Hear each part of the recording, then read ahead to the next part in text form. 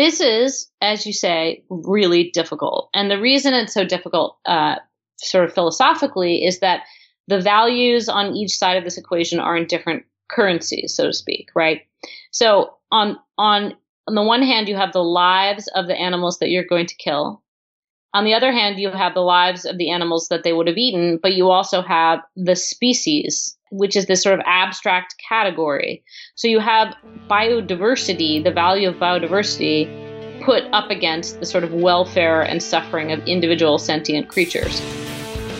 Welcome to Science for the People. I'm Bethany Brookshire, a freelance journalist and book author, and I, like many of you, love animals. It's hard not to, right? I want to conserve them, to save animals and the last wild places they live in from our rapacious grasp. But what does that mean? What does it mean to save an animal? How should you do it? Should you actually do it at all? These are questions of science, yes, but they are also questions of ethics. And that's why we need Emma Marris, a journalist whose work has appeared in The Atlantic, The New York Times, National Geographic, Wired, and many other outlets with very fancy, familiar names. She is the author of the book Rambunctious Garden and the author of a new book, Wild Souls, Freedom and Flourishing in the Non-Human World. Emma, thank you so much for being here with us. It's great to be here. I wanted to start with a simple question that is not actually simple, because one of the first questions you kind of tackle in the book is the concept of wild animals. What is wild? What is wildness to us? Yeah, as you say, this is not a simple question, although it might seem so at first. I got really interested in this question in the context of wolves and wolf reintroduction in the American West, because a lot of people were interested in bringing wolves back because they felt that they would increase the wildness of the area that they're living in, because they themselves are wild and somehow kind of also confer wildness onto the landscapes they live in. But more so than other reintroductions, the wolf reintroduction was incredibly carefully managed. And the animals themselves are still very carefully managed. And many of them have collars and are tracked, and their behavior is somewhat shaped by humans. So if they start eating livestock, we have all of these ways to try to change that behavior and scare them off, or kind of train them not to go after livestock. So it really sort of started to make me wonder about what counts as wild. So if you've got a wolf that's got a collar on and a name, and it has its DNA on file with the state, and it's being told where it can go and where it can't go, and what it can eat and what it can't eat, like, is that really a wild animal? It sounds pretty controlled. So it made me realize that there were different senses of the word wild that were in play, and that in some weird cases, we were willing to restrict the autonomy of individual animals in order to preserve their wildness, which seems totally bonkers, but happens more than you might think. So as I worked through this in the book, I kind of come to a place where I decide that this definition of wild as being completely uninfluenced by humans is probably not a workable definition, because everything is at this point is influenced by humans. All animals are influenced by humans, even if they are quote unquote wild animals. So I settle on a definition that's much more about the individual autonomy of individual animals. So my definition of a wild animal is an animal that decides what it's going to have for breakfast that morning. And that, I think, is a workable definition that we can actually work with. I would say by that definition, I think my cats count as wild, because they will often tell me that, no, they are not having that for breakfast this morning. Thank you. They would like me to serve them something else.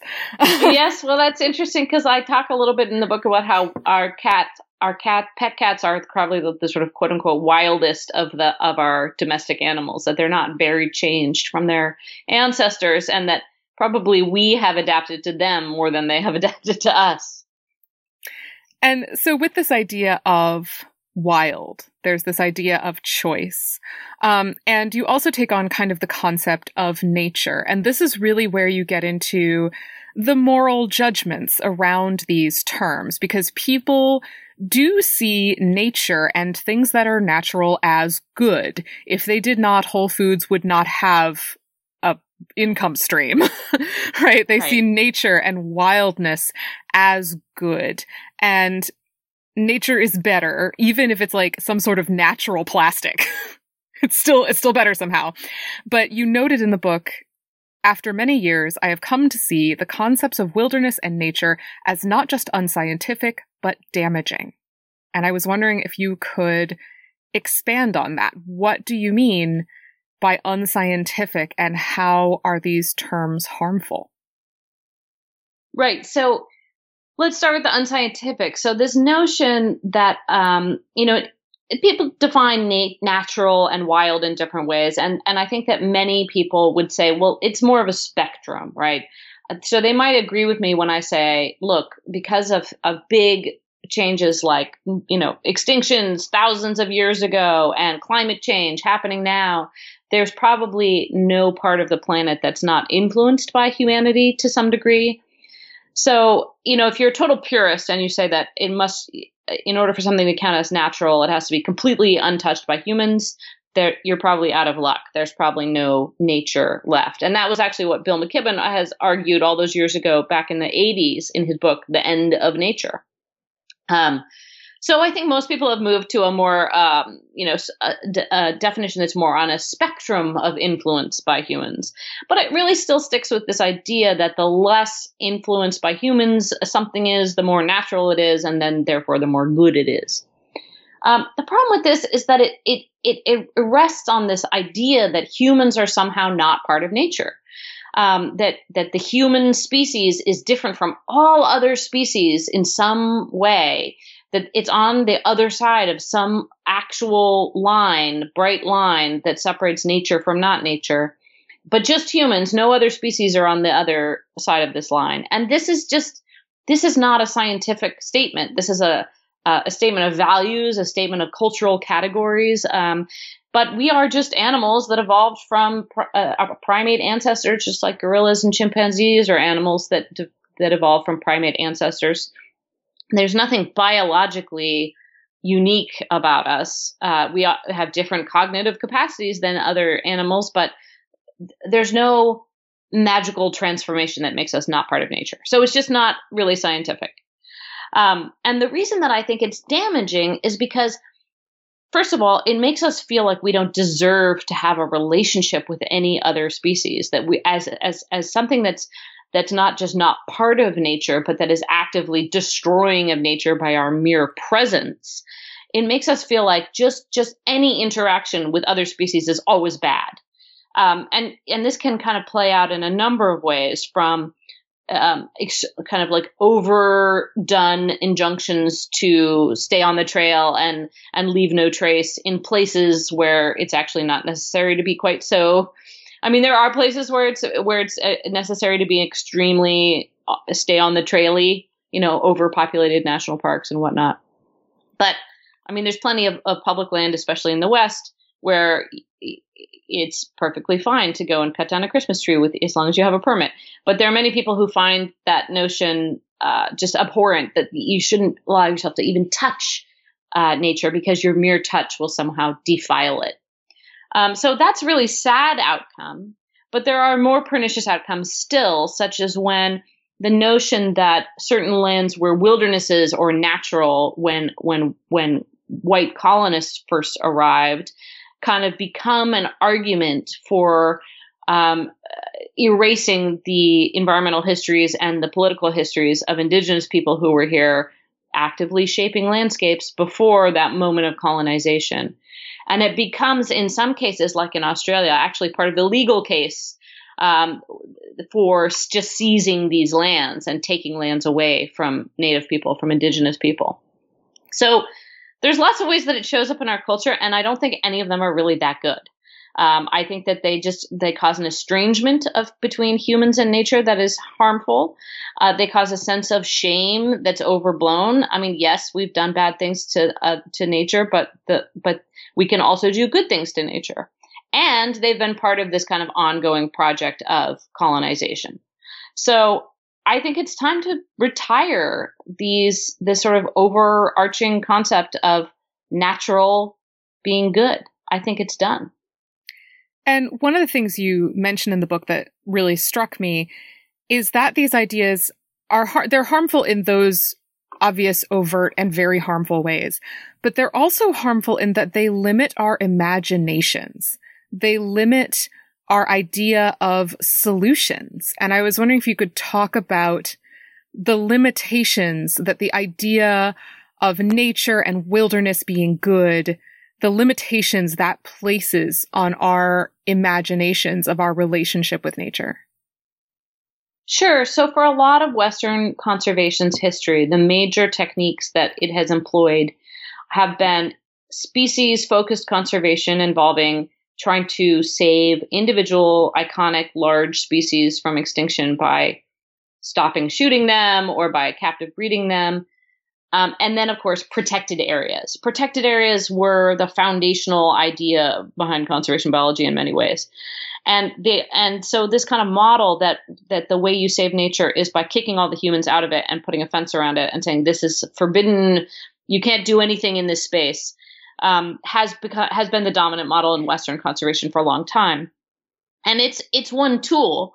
And it is definitely a tool that can be really helpful in certain situations. There are certain species, certain habitats where really reducing what sort of humans are doing in that space is a great strategy. But it has really limited conservation's ability to think about conservation approaches that involve humans and other species sharing space at all. So it's been a kind of very late blooming for conservation in urban areas or for on-farm projects or for coexistence, having pollinator corridors in between rows of crops or using predatory owls to do your crop, pest control on the farm, and these sort of solutions where humans and other species are all in the mix together. And I think that, we're seeing a lot more of that now, and I'm really grateful for that. I'm really excited to see that. But we still see kind of echoes of the older way of thinking. So, for example, I am totally into this idea of half Earth that E.O. Wilson put together, this notion that we should protect half of the planet. But I think that Dr. Wilson and I would probably cash out that half a little differently. In his book, he seems to suggest that whole half would be off limits to all humans, including indigenous people. It would essentially be unpeopled, and you could only go in there as a sort of a recreationalist with a backpack and a permit or something like that. And I think that this is just untenable on the planet with as many people as we have.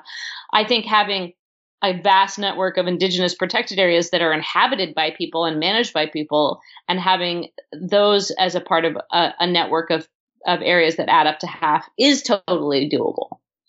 So, I think that those are just some examples of how our imagination, it took so much longer to come up with some of these ideas than it needed to, because we didn't know how to imagine a good relationship with other species.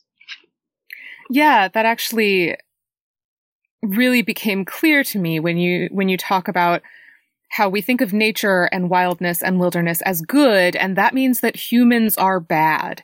And that really sets us up very easily for the concept of human-wildlife conflict.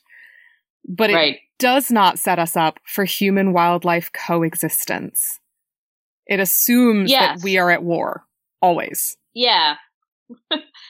Definitely. And, obviously there are some real conflicts, if I'm a cattle rancher and I have a predator that is eating my livestock, that's a legit conflict. But, the resolution of that conflict doesn't have to be that either I go or the predators go. There are ways to resolve that conflict where, in fact, we both get to stay, but we manage to kind of tweak the system such that the predator is no longer eating my cattle. So that kind of those kind of coexistence approaches are much easier to conceptualize and get your brain around and to get political support for if there's a pre-existing understanding that it's possible for humans to be part of a system in a good way.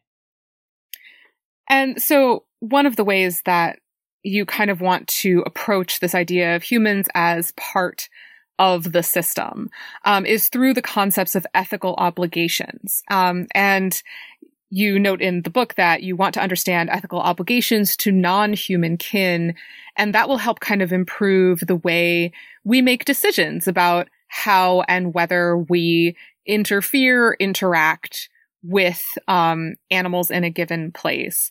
But one of the things you noted that I find to be amusingly true is that philosophy is a lot more about organizing our ways of thinking than it is about providing actual practical advice. Which is, as they say in The Good Place, why everyone hates moral philosophers. And I was wondering if you could talk about how understanding ethical obligations could actually practically inform our decision making. So I think the sort of wave of change that I have been surfing for most of my career as a writer is this shift from looking at our obligations to the natural world as being to undo what humans have done to it and go back to the better Edenic past towards a model where, in fact, we're realizing that you can't go back, and that a lot of times our Edens were human created. We just didn't notice it. Or we, quote unquote, the Western scientists didn't notice it. So now we're trying to figure out how to kind of conserve nature or save the planet, in a way where we're having to look forward and figure out what we want things to look like in the future without necessarily replicating the past. I mean, certainly in many cases, the past is going to be a guide for kind of the possibilities that we might be looking at, but it's not like environmental history is not useful in this endeavor. It's extremely useful. We're not just kind of unthinkingly trying to replicate the past. What we're trying to do is figure out how to go forward. And I think that requires a more complicated ethical toolbox, because if you're just trying to go back, it's just a sort of a question of how can we make this place look as much as like it did in 1491 or 1850 or 1730 or whatever as possible. And it becomes a real practical question.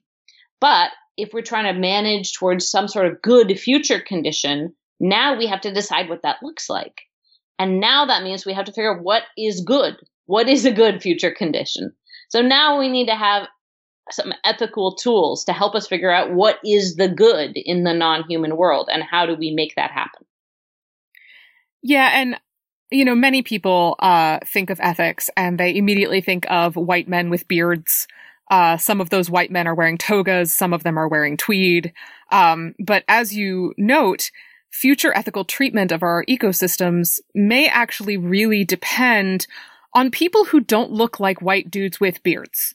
Historically oppressed people. And I was wondering if you could talk a little bit about how the views of indigenous groups differ from the Western ethical views that most of us have been brought up with, and what that could mean for environmental ethics.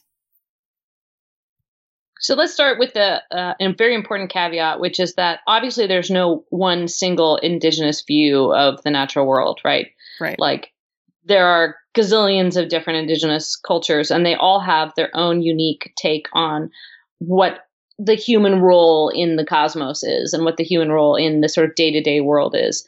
Having said that, it is less typical for indigenous cultures to have this binary between humans and other species as it is for Western cultures to have that binary. So in many of the cultures that I interacted with and researched and talked about in the book, you just don't start with humans over here on one side and everybody else, all other plants and animals on the other side. And even just that lack of that kind of human nature duality as a framework changes a lot of these questions right from the get-go. So, for example, what do you owe animals becomes a question. What do humans owe these lesser creatures? You end up with a question that is much more along the lines of, what do I owe this particular deer, and what does this particular deer owe me, and what does this jaguar owe me, and what do I owe it, and how can we work together? What kind of deals can we make? What kind of transactions can we set up here so that we can all flourish? How can we all coexist in this place together? So you end up with a much more specific moral lens in many cases, where you're looking at each case separately rather than coming up with these sweeping rules. And second of all, you are often not premising your ethics on the notion that humans are somehow fundamentally different than other animals. Yeah, and I wanted to follow up on that because most of us were raised with this idea of human exceptionalism, that we are above or somehow very different from animals in some way. Why do we think that? And how does that permeate our ethical thinking about non-human animals? You can see this human exceptional. Well, why? First of all, why do we think that? Well, I think in a lot of Western cultures there is a relationship between that kind of idea and Christian thinking, sort of biblical stuff about dominion over the plants and animals in Genesis and so on. It's also just, I think, it is the case that many cultures have a mental division between the human dominated space of sort of like the household or the village, and the space where humans are not kind of as in control, the sort of forest or the out there.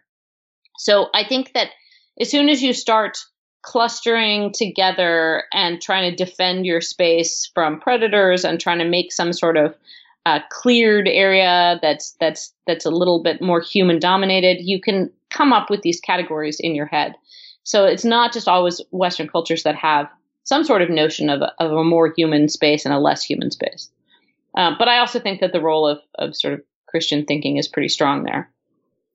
And then how does it show up? I mean, it shows up in lots of interesting ways. It can show up in kind of unpleasant ways, like people using other animals merely as tools in a way that can read as cruel to us. I think that in previous generations, people, for example, in the sort of animal cruelty, the notion that we should be not being cruel to animals, a lot of that came out of how people used to treat their horses in Europe in the old days, when horses were kind of commonly used beasts of burden in everybody's everyday life. And in fact, Kant himself was mostly objected to people beating their horses because he was worried that it would make them more likely to beat their wives. He didn't think that beating horses was necessarily bad by itself. It was just that it could make you more likely to be mean to humans, who were the only things that had moral value. But then it also shows up in ways that you might not think of on its face. So I talk a little bit in the book about hunting, and when I get into that discussion, I talk a little bit about the some people who are very passionately convinced that we should all be vegans, and obviously their concern is they want us to be more ethical. They want us to be kinder to the non-human world, and so their ideas are coming from a place of like love and caring, but at the same time, they can be the kind of, in some ways, divorced from the natural world in a way, because there's a sense in which they want their lives to be completely non-ecological. They don't want to have any impact on other species. They want to somehow be able to live their lives without causing any harm or suffering to other creatures, which is pretty much impossible, even if you don't eat meat. Even if you don't eat, even if you keep to a vegan diet, there's still ways in which the production of your food is going to impact other species. So there's a sense where, in some cases, we can see this emerge as people trying to not be part of nature for good reasons, for sort of motivated by love, but still exemplifying this kind of divorcing humans from the rest of nature. Does that make sense? I'm trying to explain that in a careful way. No, it definitely does. And one of the things I appreciate about your book is that it kind of takes us through the evolving of ideas of ethics and how people start to think about their responsibilities toward animals, toward non-human animals. And so, for example, you can't write any book involving philosophy without talking about Descartes. Descartes assumed that animals could not really reason. Kant, as you mentioned, described animals as a means to an end and not having kind of moral agency. The end of animals was man. But then, of course, we get to Bentham, who was the first to ask not if animals could reason, but if they could suffer. And then we get to Peter Singer, who says every animal life is worth as much as a human one. And Tom Regan, who talks about the respectful treatment of every animal. And then I was very pleased to see the work of Laurie Gruen, who adds that we have this entangled empathy with animals, that we feel empathy for their suffering and that we might feel different amounts of empathy in different situations for different animals. And all of these are different ways of looking at ourselves in relation to the world around us. And I was wondering, which one wins? Is there a form of environmental ethics that you feel might best fit or inform the decisions that we make every day and the decisions that we make about conservation in particular? So first I'll say that line that you trace through sort of philosophical thought, Western philosophical thought is, I broadly definitely follow that same line. Although I do mention as I go that even in the sort of pre-Bentham era, there were indications that people understood that animals could feel pain, and that certain people always felt that it was a bad idea to be wantonly cruel to animals. That it hasn't been quite as simple as that progression suggests. There's even within Western culture, there have been these kind of countercurrents, people who even as far back as St. Francis, who were seeing animals in a different way. Right. Hashtag not all philosophers. Yes, right. Exactly. And even Descartes, I think, has gotten a little bit of a bad rap about his view of animals. I kind of I give him a little bit of a more nuanced treatment than in the book. But then the question becomes, which of these philosophers gives us the best framework for dealing with animals in the 21st century in a world where they're all living within a kind of a humanized construct, right? And a real question for me throughout the book was, how do you reconcile the tensions between species conservation and kind of respecting the welfare of individual animals, right? So especially when conservation sometimes involves killing animals. So I think what's interesting too is, and I kind of didn't really realize this until just now when you walked us through that, is the earlier philosophers are all guys, and then the later philosophers start to be dominated by women. I also talk about the work of Martha Nussbaum and Claire Palmer and Valerie Plumwood. And I think it's probably the one that speaks to me the most is that last one, Val Plumwood, who's an Australian philosopher. And she has a kind of a very ecological approach to understanding our obligations to each other. What's ultimately the trickiest part of this for me is that caring for individuals is all about looking at individuals as the center of concern and trying to make the individual feel good and not feel pain and be happy. But ecologies are not really about individuals. They're about the cycling of energy and of matter between all of these individuals over time in this complex flow. And if you love the flow, but you also love the individuals, you are sort of stuck in a bind, because it's very difficult to do both at once, to try to care for all of the individuals, but also care for the flow. That's tricky. I don't think I have a perfect answer to that. I don't think anybody does. I don't think you can square that circle without having some sort of more, I don't know, mystical consciousness, honestly. it's hard to do. Well, and it also, I think, is not just hard, it's kind of psychologically difficult for us.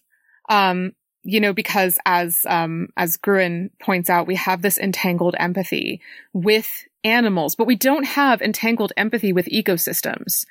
We don't have empathy for flow. We have empathy for that creature suffering over there because that is what we can see. So I think that's another challenge, is that we see individuals and not an ecosystem. Yeah, that's true. I'm thinking about that. Is that true? Is it impossible to have empathy for the flow? Maybe empathy isn't the right word, but it is certainly possible to value the flow and to kind of experience it in a very sort of emotional way, right? Like when you're out in the woods or the desert or any ecosystem and you really start to understand that ecosystem and see how the parts are related and feel how they're related and spend time there. And there's a desire to kind of enter into that flow. Just recently I was backpacking up in the Cascades by myself and I was getting just hammered by mosquitoes. And I kept telling myself, like, it's okay, Emma, like you're just entering into this ecosystem. Like you're just becoming part of the flow here.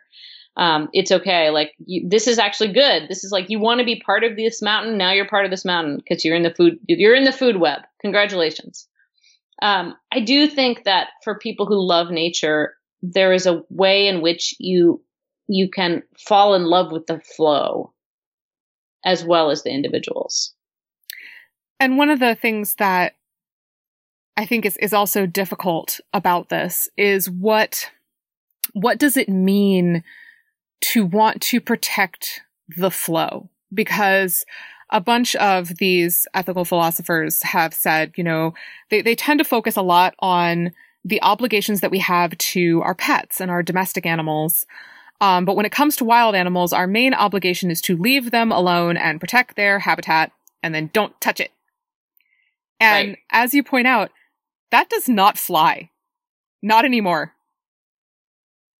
Yeah, definitely. They're all living inside this world that we have created. And in a lot of cases, individual animals might be suffering because of climate change, because of land conversion, because of pollution, because of introduced species that humans brought there. So the idea of letting nature take its course is it's not happening. Like there is no nature for us to hand things over to. We're nature.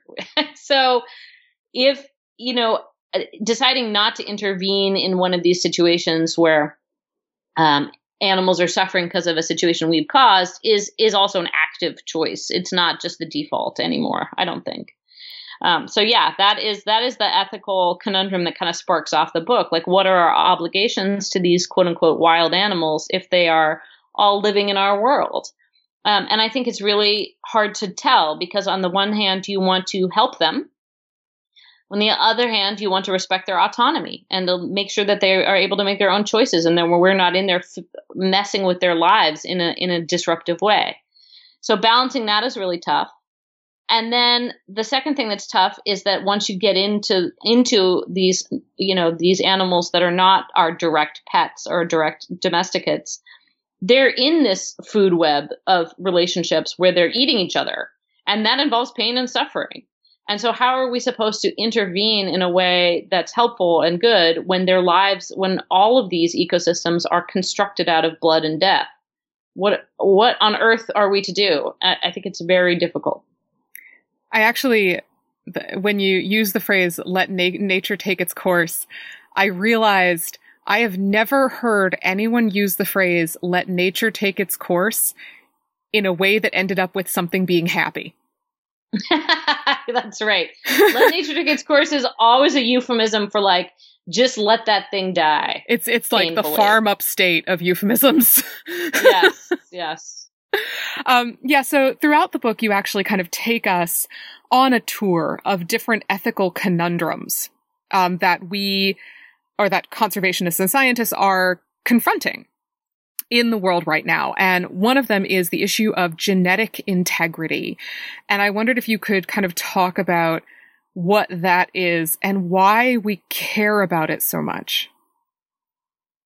So, because of the Western notion of humans as outside of nature, we tend to we've built this whole kind of cult of purity around our environmentalism, that things are only good if they're untainted by this polluting force of humanity. And so it's not just changes in ecosystems. Things that are moved outside of their native range are bad. That's all, things that have any ecosystem changes are bad, but also changes to the genetic makeup of other species that were caused by humans are considered to be bad. So if we have bison and somebody crossed them with cattle back in the 1800s, those bison aren't as valuable to us as a pure bison, which is not tainted with the domesticated cattle genes. So there's a lot of talk in the conservation literature about genetic integrity, which baffled me to some degree because the genome is not a thing. It's not like a bridge, right? Like a bridge can have integrity and has cracks. You're like, uh-oh, and you get off the bridge because it might fall down. But a genome is by its very nature a changing thing. It changes every generation. There's always evolution doesn't work unless there's change. Like change is the engine of creating diversity. So the idea that change must be stopped is kind of philosophically makes no sense to me. But it is very much the case that hybridization events are often considered bad unless proven otherwise. Genetic changes are looked upon suspiciously, and that if you Google the phrase genetic integrity in the some kind of database of conservation literature, you're going to get a lot of hits. This is a popular concept. Yeah, and it's fascinating why we do this. Because of course, scientists love evolution, right? Like evolution is cool. Evolution is true. Why do we care so much about not causing evolution? Because we hate, it's a the misanthropic humans are not part of nature that's at the center of Western environmentalism. So if, and it plays out in really bizarre ways. So like if you have a plant and it evolves over time to be a different color, then that's great. But if you find out that it evolved to be a different color because it crossed with a garden plant, then that's bad. And you now need to kill all of those plants. What I find interesting is if let's say it evolved to be a different color because it was dealing with climate change and the pigments in the other color were more stable in a hotter environment. Well, now that's considered good in some ways. It has evolved to deal with a human-caused pressure. In a way, that's just as much a human-caused genetic change as if we were breeding it in a greenhouse. But because it did it on its own in response to human-caused changes, it's considered an acceptable genetic change. Whereas if we caused it by breeding or bringing in a relative species that it would hybridize with, then it's considered not to be acceptable. So you get into these very fine distinctions, which is but also fascinating to me because of one of the examples that you talk about in the book is the hybridization of wolves and dogs, and right. Wolves and dogs have a choice with whom they mate, and sometimes they mate with each other, and right. To us that is unacceptable. Yeah, and I think particularly unacceptable because wolves are like the wildest of the wild, and dogs are, man's best friend. They're like the symbol of domestication. So when those two animals decide to mate with each other, our brains just break, and we don't like it.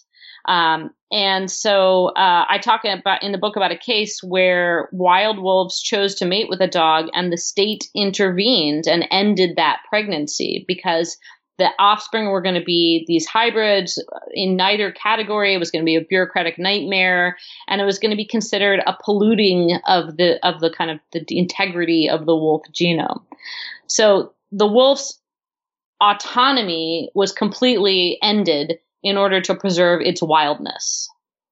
And this also says nothing of the extreme shades of eugenics that you get with purity, and it's real weird when you get deep into it. Yeah, I think it's purity in general is there are very few cases, I think, when purity is actually a good thing. Maybe in the manufacturing of pharmaceuticals, I might be into purity.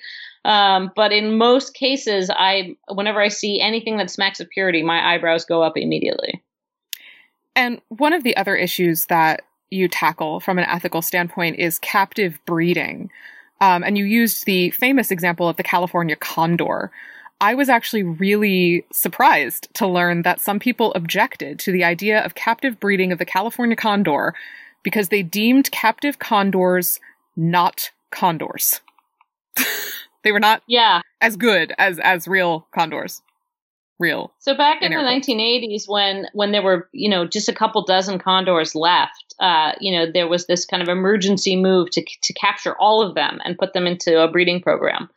But there were people who objected. Now, some of the people objected because they didn't think that humans, it was sort of, one objection was based on, it might not work. We might screw this up. We don't know how to breed condors. Oh my gosh, like we will end up being their doom. And that's a more pragmatic objection. But some of the objections were more philosophical, that if you have a condor in a cage, it's not really a condor. Its wildness is gone. Its dignity is gone. And that's unacceptable. It's an unacceptable price to pay to keep the species alive. Yeah, and this was surprising to me because you also note, and I think it's a really good point, that these are human concerns of dignity and wildness. Nobody asked the condor about its dignity and its wildness.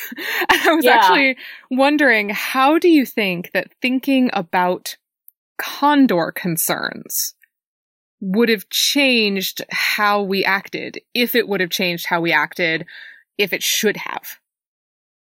In some ways, I think the Condor program is a perfect alignment of the species' interests and the individual bird's interests. Because in the case of the condor, they were dropping dead of lead poisoning primarily. And that wasn't totally well understood at the time, but it turned out to be the case that if those individual birds that they took into captivity hadn't been taken into captivity, they probably would have had very short lives after that. So the program not only saved the species, it actually saved those individual birds.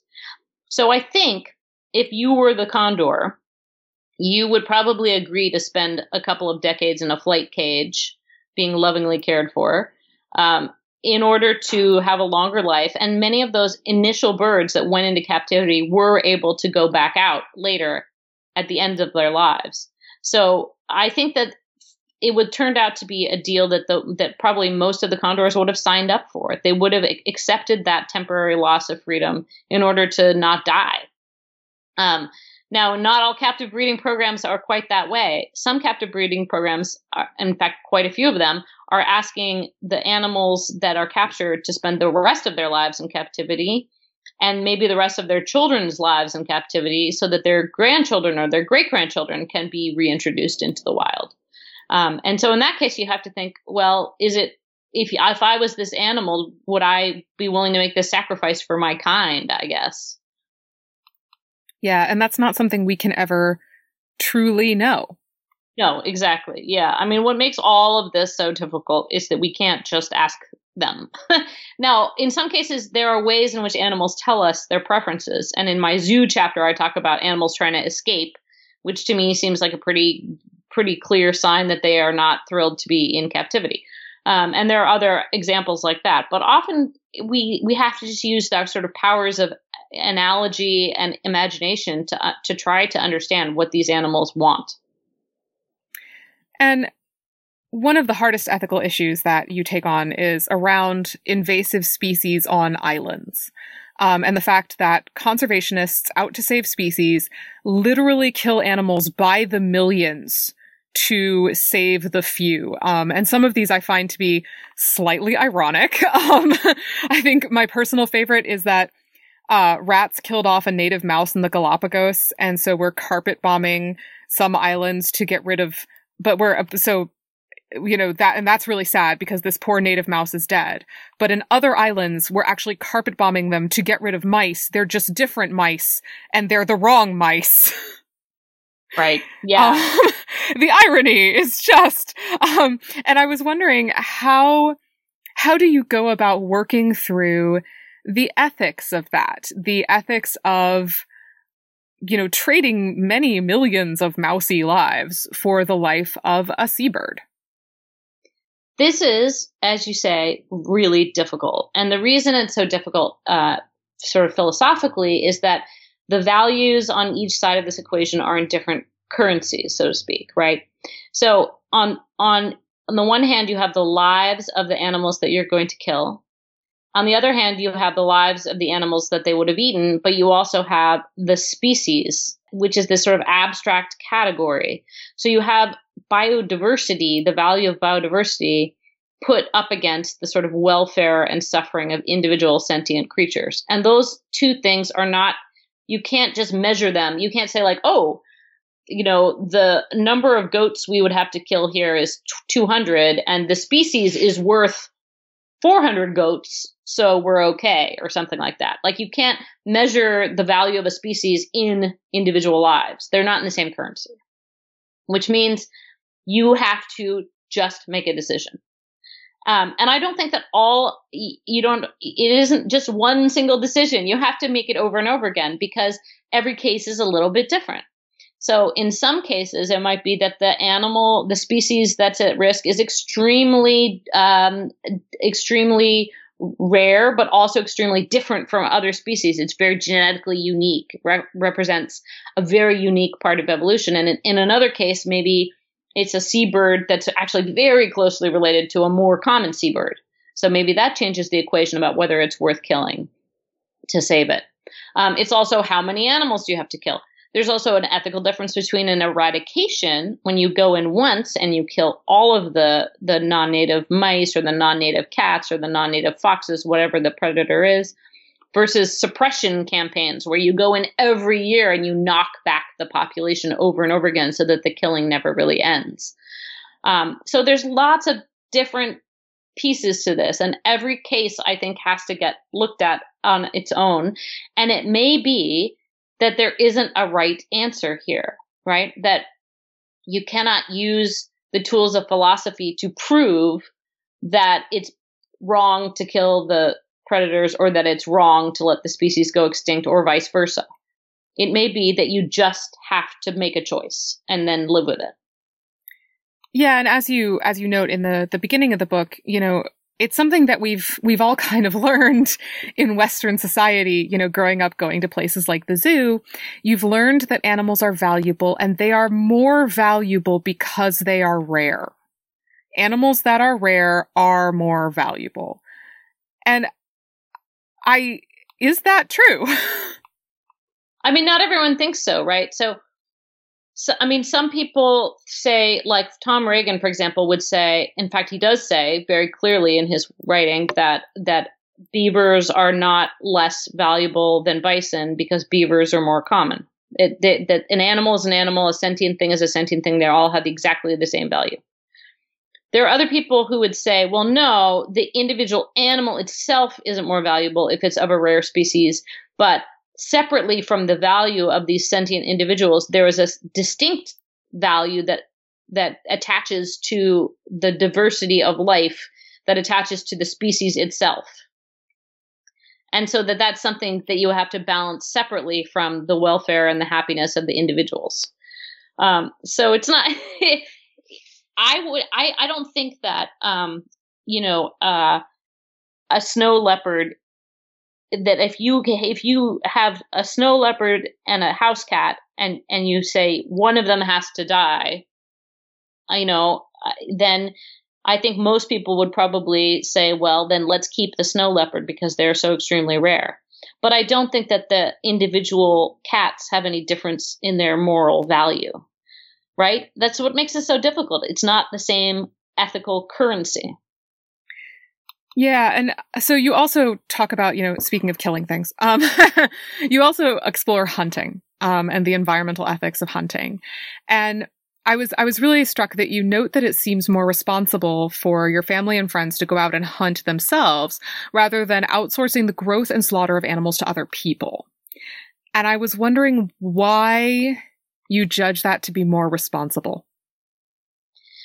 I think that, in particular, so I guess what I'm trying to say there is that if you buy your meat at the grocery store and you don't inquire too closely into how that animal lived its life and died, there's a certain kind of you're sort of outsourcing the ethical burden of having to kill and raise that animal to somebody else. You're not kind of taking it on yourself. And I think that does lead to situations where, like, sort of some industrial livestock production is probably unethically done, where the lives of these animals that are raised for meat are not great. Whereas, in an ideal world, in an ideal perfect meat hunting situation, the animal has had a completely autonomous life where it's able to make its own choices and try to find its own bliss. And then one day, as it's eating or looking off into the distance, it instantly and is painlessly killed with a bullet through the heart, and then it's eaten. So in that kind of ideal scenario, the overall happiness of that animal summed across its entire life is higher than the happiness of an animal that's been in an industrial food operation its whole life. Now, there's going to be many people who are going to say, well, you still don't have to shoot the animal. You still don't have to eat meat at all. And that's absolutely correct. As I said before, there's no way to have a completely non-ecological existence, even if you are a vegetarian or a vegan. The crops that are grown are going to displace habitat for other creatures. There's almost always some kind of pest control around the crop sites and in food storage areas. And of course, you're eating plants that are themselves individuals. Depending on how you define sentience, it gets very complicated very quickly. But I don't think that there's any reason not to be a vegetarian or a vegan if you want to be one. But I do argue against criticizing people who have a cultural tradition of meat hunting and who do that. And of course, you also talk about how, many indigenous groups, and obviously not a monolith, but many indigenous groups in North America in particular look at hunting as a reciprocal practice, where animals in a way give themselves to hunters in exchange for ritual practices and for kind of respect. And I mean, Western people do not generally live this way. And I was kind of wondering what it would look like if we did. Is that something that could or should scale? It's interesting because, I actually don't write about this in the book, but the way you phrase that question, I'm not sure that's totally true, although it looks a little different, right? So I think that many Western hunters who hunt for meat, quite a few of them are then part of these organizations like Ducks Unlimited or Rocky Mountain Elk Foundation, right? That are in some senses conservation organizations, because what they're doing is they're trying to ensure that the populations of these game animals are healthy and that there's a lot of them out there to hunt. And so they get involved with wetland restoration, habitat preservation, all these things. And these organizations are, in a strange way, a kind of a reciprocal practice because the Western hunter gives some money or volunteer hours or whatever to this group that tries to essentially support and make life better for the populations of the game animals. So there is a kind of a reciprocity there. I know, I absolutely would agree. I actually wasn't thinking of people who hunt for meat, because I do think there is, even among Western groups who hunt for meat, there is a lot of respect and a lot of reciprocity. I'm actually thinking of the people who don't hunt and the people who get their meat through industrialized ways. Oh yeah. Should ideas of reciprocity, what would that look like for people who don't hunt, or right? Should we all do that? Well, I think I'd have to think more about that. I mean, I don't get into, because the book is about wild animals, quote unquote, I don't get into animal agriculture in a serious way in this book. Obviously, there's overlap there, and the question of hunting obviously brings up these questions about livestock. Are there ways to raise livestock for meat consumption that are sort of ethical? Is a question that I don't answer, and that I don't have answers for you today. But I do know that those super cheap chicken breasts at the grocery store probably do come with an ethical cost. And you kind of took us through this book on this tour of ethical conundrums with wild animals. And I only covered part of them. There are more. And you kind of started this wanting to know whether the massive human impact that we've had on Earth has changed our obligations to the species we share the planet with. And I was wondering what you came up with. What are our obligations now? So yes, I think that the massive human influence on the planet has changed our obligations to what we call wild animals. I think that we can no longer rely on this notion that we can just let nature take its course and that we don't have any obligations to animals that aren't pets or aren't farm animals. That in fact, we need to sort of look around at how our changes to the planet have affected these populations. And we need in some cases to intervene to try to redress harms. But I think that intervention should be done only after very careful thought, discussion, working with ethicists, professional ethicists would be great, because intervention isn't always necessarily the answer. In some cases, I think animals and plants and other species will come up with solutions to problems that human activities have presented on their own. And sometimes these solutions will be stuff that we didn't think of. It'll be sort of a novel approach that we wouldn't have gone to. We tend to always want to just put things back the way that they were. But there might be situations where we do decide to intervene. And then when we do that, we have to just do it very carefully, with a lot of humility, and with an eye towards eventually withdrawing and restoring more autonomy to these individuals that are not human. So I like the idea of temporary interventions that we can then wind down. Captive breeding programs that are short and that don't go on for millennia. Maybe supplemental feeding programs that are again short, and that we address the background problems so that the animals are able to then fend for themselves again. I think that we should intervene strategically and carefully and with as much humility as we can, because even though I don't think wildness exists in the sense of things being untouched by humanity, I do think that the autonomy of individual animals is real and valuable. But you also note that no matter what, these choices don't come without consequences. We will continue to choose things that result in pain and suffering for something. There's moral residue here, is the phrase. And I was wondering if you could talk about what moral residue means and what we should do about it. So moral residue is the kind of leftover bad that you have to do when you make a choice in some of these dilemma situations. So let's say you have an island where cats are killing a rare seabird. Well, you've got two choices, and let's say, let's take off the table some of these options like genetically modifying the cats to be infertile or whatever. Let's just say that it's happening quickly. It's happening right now. It's a very small island, and you either have to kill the cats or let the seabirds die. So in this situation, I don't think that there is a perfectly right answer. I think that either option is going to leave you with some moral residue. If you decide to kill the cats to save the seabirds, you're going to have to live with the fact that you killed those cats. And if you decide to let the cats kill the seabirds, you're going to have to live with the fact that you let those seabirds die. There is no way to get out of this situation without some sort of grief, some sort of guilt, some sort of pain. And that's the moral residue, the wrong that you have to do because of the choices you've made. So I actually really love the phrase moral residue. It sounds sticky and Yes. Gross and unpleasant. Which it is. It is sticky and gross and unpleasant.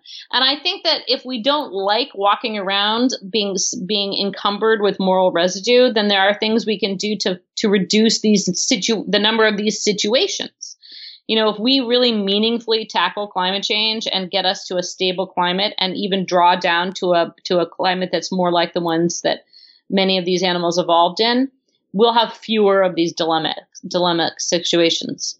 And if we create more space for other species, if we shrink our footprint in both our land and marine footprint and our use of resources so that these other species have more room to sort of sort stuff out on their own, we will again reduce the number of these situations that we are stuck with. So if we don't like moral residue, we should be doing the big things to try to address environmental problems. I've also now decided that, you know how sometimes you're like trying to go to sleep at night and your brain is like, here's every terrible thing that you've done or experienced as a person since you were 3. I've decided that that's my moral residue that's keeping me awake now. So that's what I'm calling it. And I mean, I think that one kind of consequence of thinking about it this way is also building into conservation not only more sort of explicit ethical inquiry and philosophical conversations before we decide what to do, but maybe also building into it some more healing work and therapy. You know, there are a lot of conservationists out there who kill things for a living, and some of them are so excited about saving species that they sleep really well. But I'm sure that others of them could benefit from, having talking to somebody about it. It's not an easy thing to do. And yeah, I was wondering about that. The ethical questions that you tackle are very thorny. You think about them very deeply in the book. And I was wondering, have they changed you? Have they changed the way that you approach the world and how you live your day-to-day life? Yeah, I mean, I would say that, I've made little changes in the process of writing this book in terms of things like I don't take my kids to the zoo anymore, right? But more deeply, I think that I've just come to accept this fact about the world, that there isn't always a right answer. And this doesn't necessarily sit really well with me. Like, I want there to be a right answer. I want to be able to build some sort of ethical algorithm. And anytime I have a dilemma about conservation or the environment or the non-human world, I can just crank it through and the right answer will come out the other side. And then I can just do that and I can feel good. And coming to a place of acceptance that is not the case, that sometimes there is no right answer, that sometimes you just have to do your best and live with the residue, was a real shift for me and something that I'm still thinking about in many ways. Well, Emma, thank you so much for coming on the show. This book gave me so much to think about and a lot of moral residue to live with. Well, I hope that it's not too burdensome. In the end, I hope that thinking about this stuff more carefully will help us make fewer ethical mistakes, if you will. And instead of just falling back on the values we grew up with, I think it's time to think about this stuff afresh and determine what we really value and then try to go after that. I think we can be better to the non-human world. Well, if you'd like to be better and you want to read more about Emma Marris and her new book, Wild Souls, Freedom and Flourishing in the Non-Human World, we've got links on our website, scienceforthepeople.ca. While you're there, let us know what you think of the show maybe. Leave us a review on Apple Podcasts or follow us on Twitter. If you'd like, we've also got a Patreon page where you can help us produce this podcast with a monthly donation. Every extra cent is appreciated. Thank you for listening, and we'll see you next time on Science for the People. Science for the People is listener-supported. You can find us on Patreon, where you can support us with monthly donations in any amount. Your support keeps us afloat and able to keep making great new episodes, and we thank you for it. The show is produced by Rochelle Saunders and edited by Ryan Bromsgrove. We get help with special projects from K.O. Myers. Our theme song was written and recorded by Fractal Pattern, and its title is Binary Consequence. The show is hosted by Bethany Brookshire, Anika Hazra, Marian Kilgour, and me, Rochelle Saunders.